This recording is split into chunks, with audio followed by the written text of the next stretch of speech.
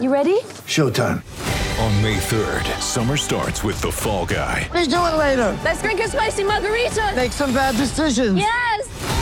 Audiences are falling in love with the most entertaining film of the year. Fall Guy. Fall Guy? Fall Guy. That's what the poster said. See Ryan Gosling and Emily Blunt in the movie critics say exists to make you happy. Trying to make it out? Nope. Because I don't either. It's not what I'm into right now. What are you into? Talking. Yeah. The Fall Guy. Only in theaters May 3rd. Rated PG-13.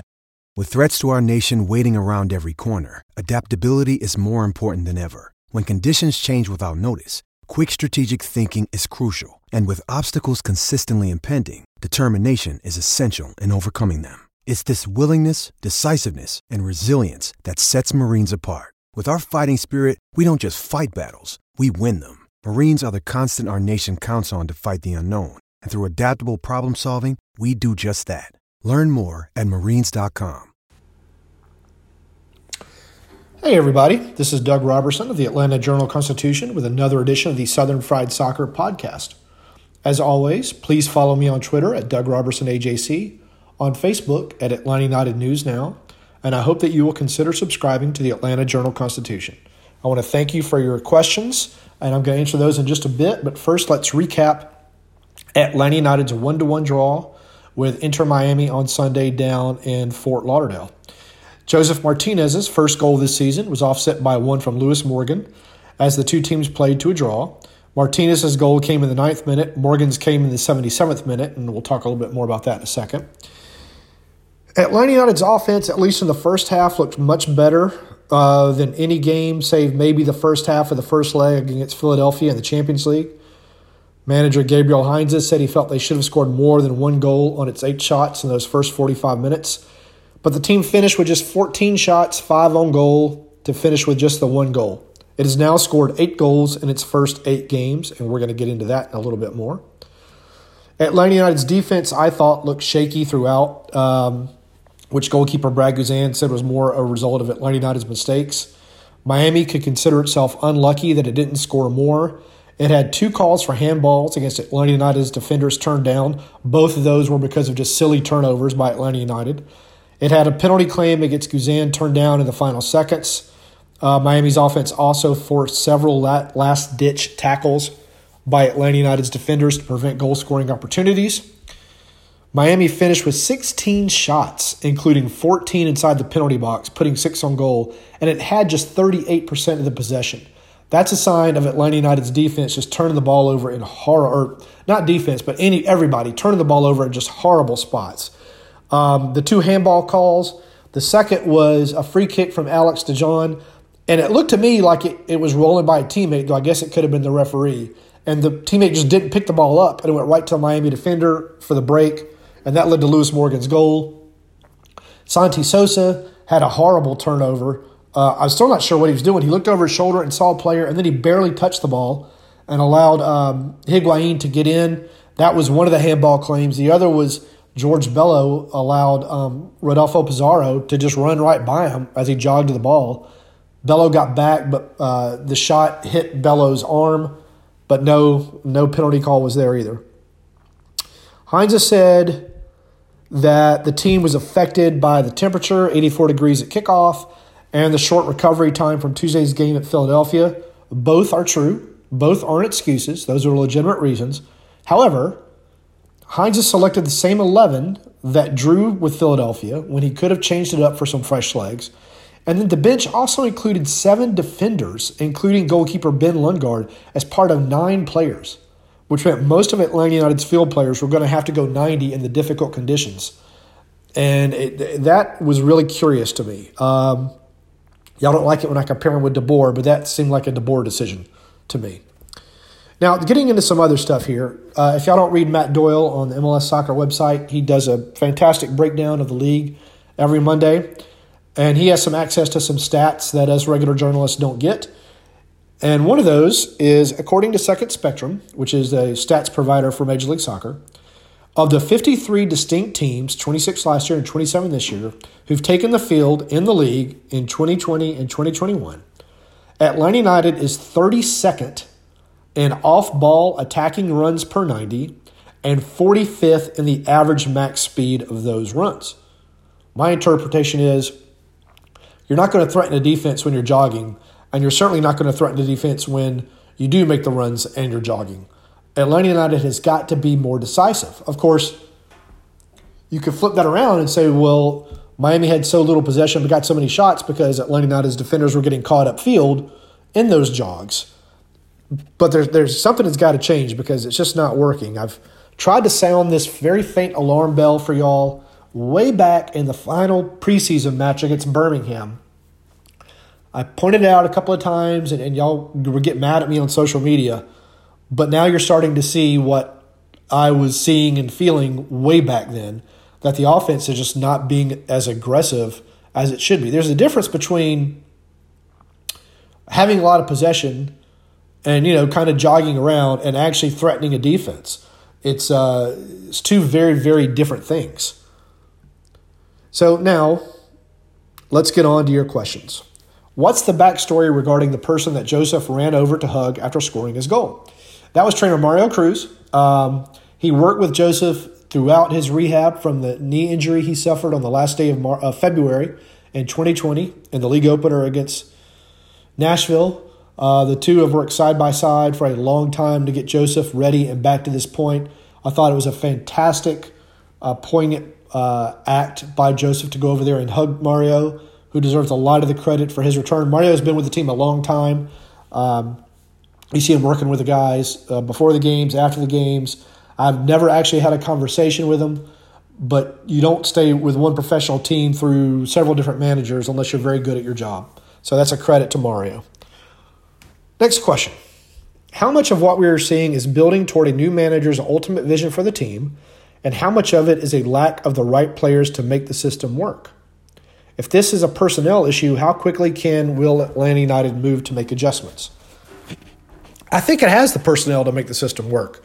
You're not going to be able to go out and get everybody you want because it's a salary cap league. So it's on Heinze to figure out either how to make the players work within the system or how to tweak the system to make it fit the players best. Now, just talking about the offense a second ago and the indecisiveness, some of that is they're still learning what Heinze wants them to do. And it takes hours and hours of drilling and training to get that down. So at some point, you should see the players actually acting rather than reacting. Right now, I think you're seeing them react rather than act. So if we still see this, in 3 or 4 more games, then I think, you're right to be extremely worried. But right now, I think it's concerning, as I keep saying, but I don't think it's the final product. Heinze mentioned heat and fatigue were reasons that the team faded in the second half, yet he only used 3 subs. Why did he not utilize all 5 subs more often? I think part of that is because what's the point in changing out the center backs unless they're hurt? I guess he could have taken out a midfielder and put in another center back to try to hold on to that 1-0 lead. He's done that one other time, but since then he has not done it, and I don't know why. I think he's still a young manager. I think maybe part of it is just game management, and he's learning aspects of that. Or maybe he just liked how the team was playing. Another question. The fullback usage is puzzling. On the right, you have a true winger, but Lennon gets right up with him. On the left, there's a gulf of space as everyone, Lopez, Marino, Barco, all move inside a bunch, but Bello doesn't exploit it for some reason. This is a really good question, and if you watch the games, you'll see Bello do that overlap time and time again, and he never gets the ball. I think most of those players that are on the left are cutting inside are right-footed, so they're looking up to their right to make that pass. They're not looking back to their left because their backs are now turned to Bello, but he never gets the ball. So he's making the runs. It's up to his teammates to kind of help him and get that ball, and then Bello's got to put in some crosses. He's put in a few this year. I don't know if you would say they're as good as maybe Lennon's on the other side. I don't remember them being particularly bad, but in my opinion, his teammates have got to help him out. What does Jackson Conway have to do to get minutes? So I see that Jackson Conway has replaced Eric Lopez as the player y'all think is going to be the difference maker based upon the number of times I get this question, the times I see it on Twitter. As I said with Eric Lopez, who has had a couple of decent games but hasn't been a game changer, you got to give the young players time. You keep wanting them to come in, and the demand for it makes me think that the expectations are very high, and I don't think that's fair to the player. Conway right now is not viewed as being better as Torres. I don't know if that's right or wrong by Gabriel Heinze. Torres did have a shot on goal last night. He keeps putting himself in positions for shots. At some point, you got to think they're going to fall. I think y'all are being very unkind to Torres for the most part, but we'll see what happens. My thoughts on Eric Lopez so far this season, he's been okay. He hasn't been the game-breaking player that I think a lot of y'all keep wanting these young players like he and Huzetu when they come in to play. Lopez last night had 3 shots, none on goal, 1 chance created, completed 77.8% of his passes, 1 tackle, 2 fouls, 2 fouls conceded. That's a decent game, for a young guy who he has less than 30 starts. Now it's, if he plays again, it's building on that. I think he's got a good future. You just got to keep building on it. What are we to make of the absence of one of our designated players, Alan Franco? Is he still settling in? Walks is so good now. It is very curious that the past 2 games, Alan Franco has not come on. Some of y'all keep trying to say, well, let's play him at fullback. He's not a fullback. He's not fast enough to be a fullback. So you might as well just give up that pipe dream right now.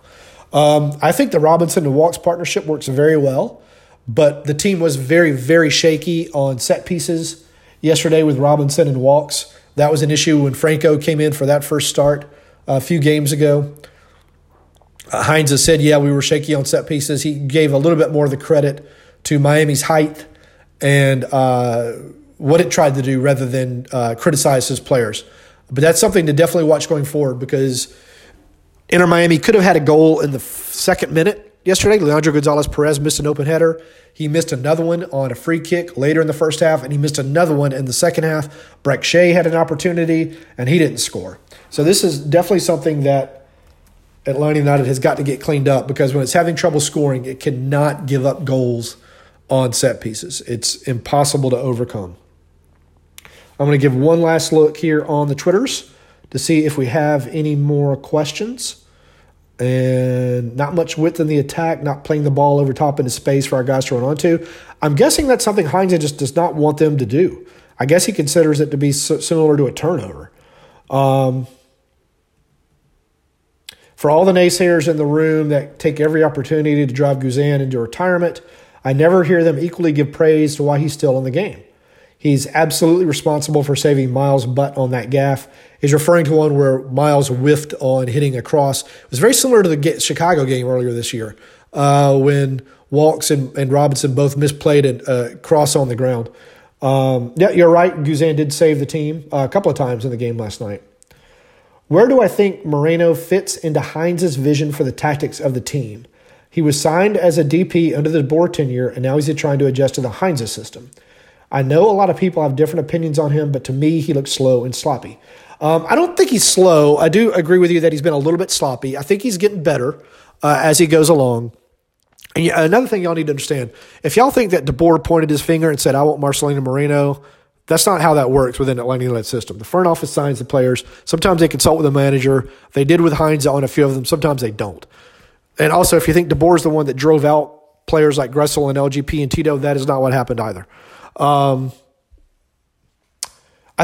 keep saying I think Moreno is going to get better. I think he's much better centrally than he is on the wing. But Barco's not a winger, so then you've got a problem of where do you play both of them.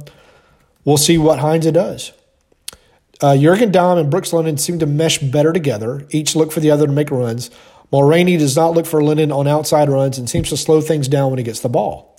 Mulroney is one of several United players who have that problem of holding on to the ball too long. Moreno does it. Barco definitely does it. You would think that it goes back to that stat Matt Doyle had about speed off runs. When your teammate gets the ball and you've made the run and you don't get the ball, you have to slow down. And then when you keep doing this and you keep not getting the ball, it's easy for the players just to say, well, there's no point in me hauling butt. I'm not going to get it. And then the jogging ensues. So one-touch passing would be a wonderful thing in Atlanta United system, I think.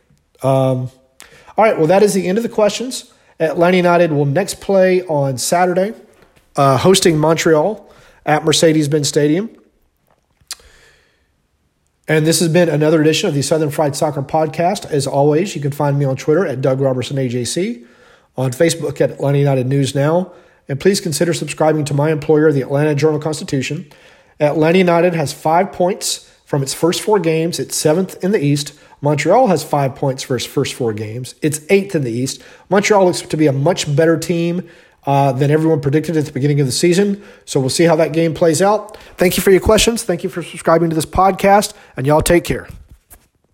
In Atlanta, one voice has stood out for over 4 decades. An AJC original, The Monica Pearson Show. Let's talk about how you got to ESPN. Revealing interviews. You are known as America's doctor, but I want to know who you were before that. When you have a different name, you have different color skin, it can be tough. With Atlanta's most famous faces as you've never seen them before. I'm telling my story. This is the American dream.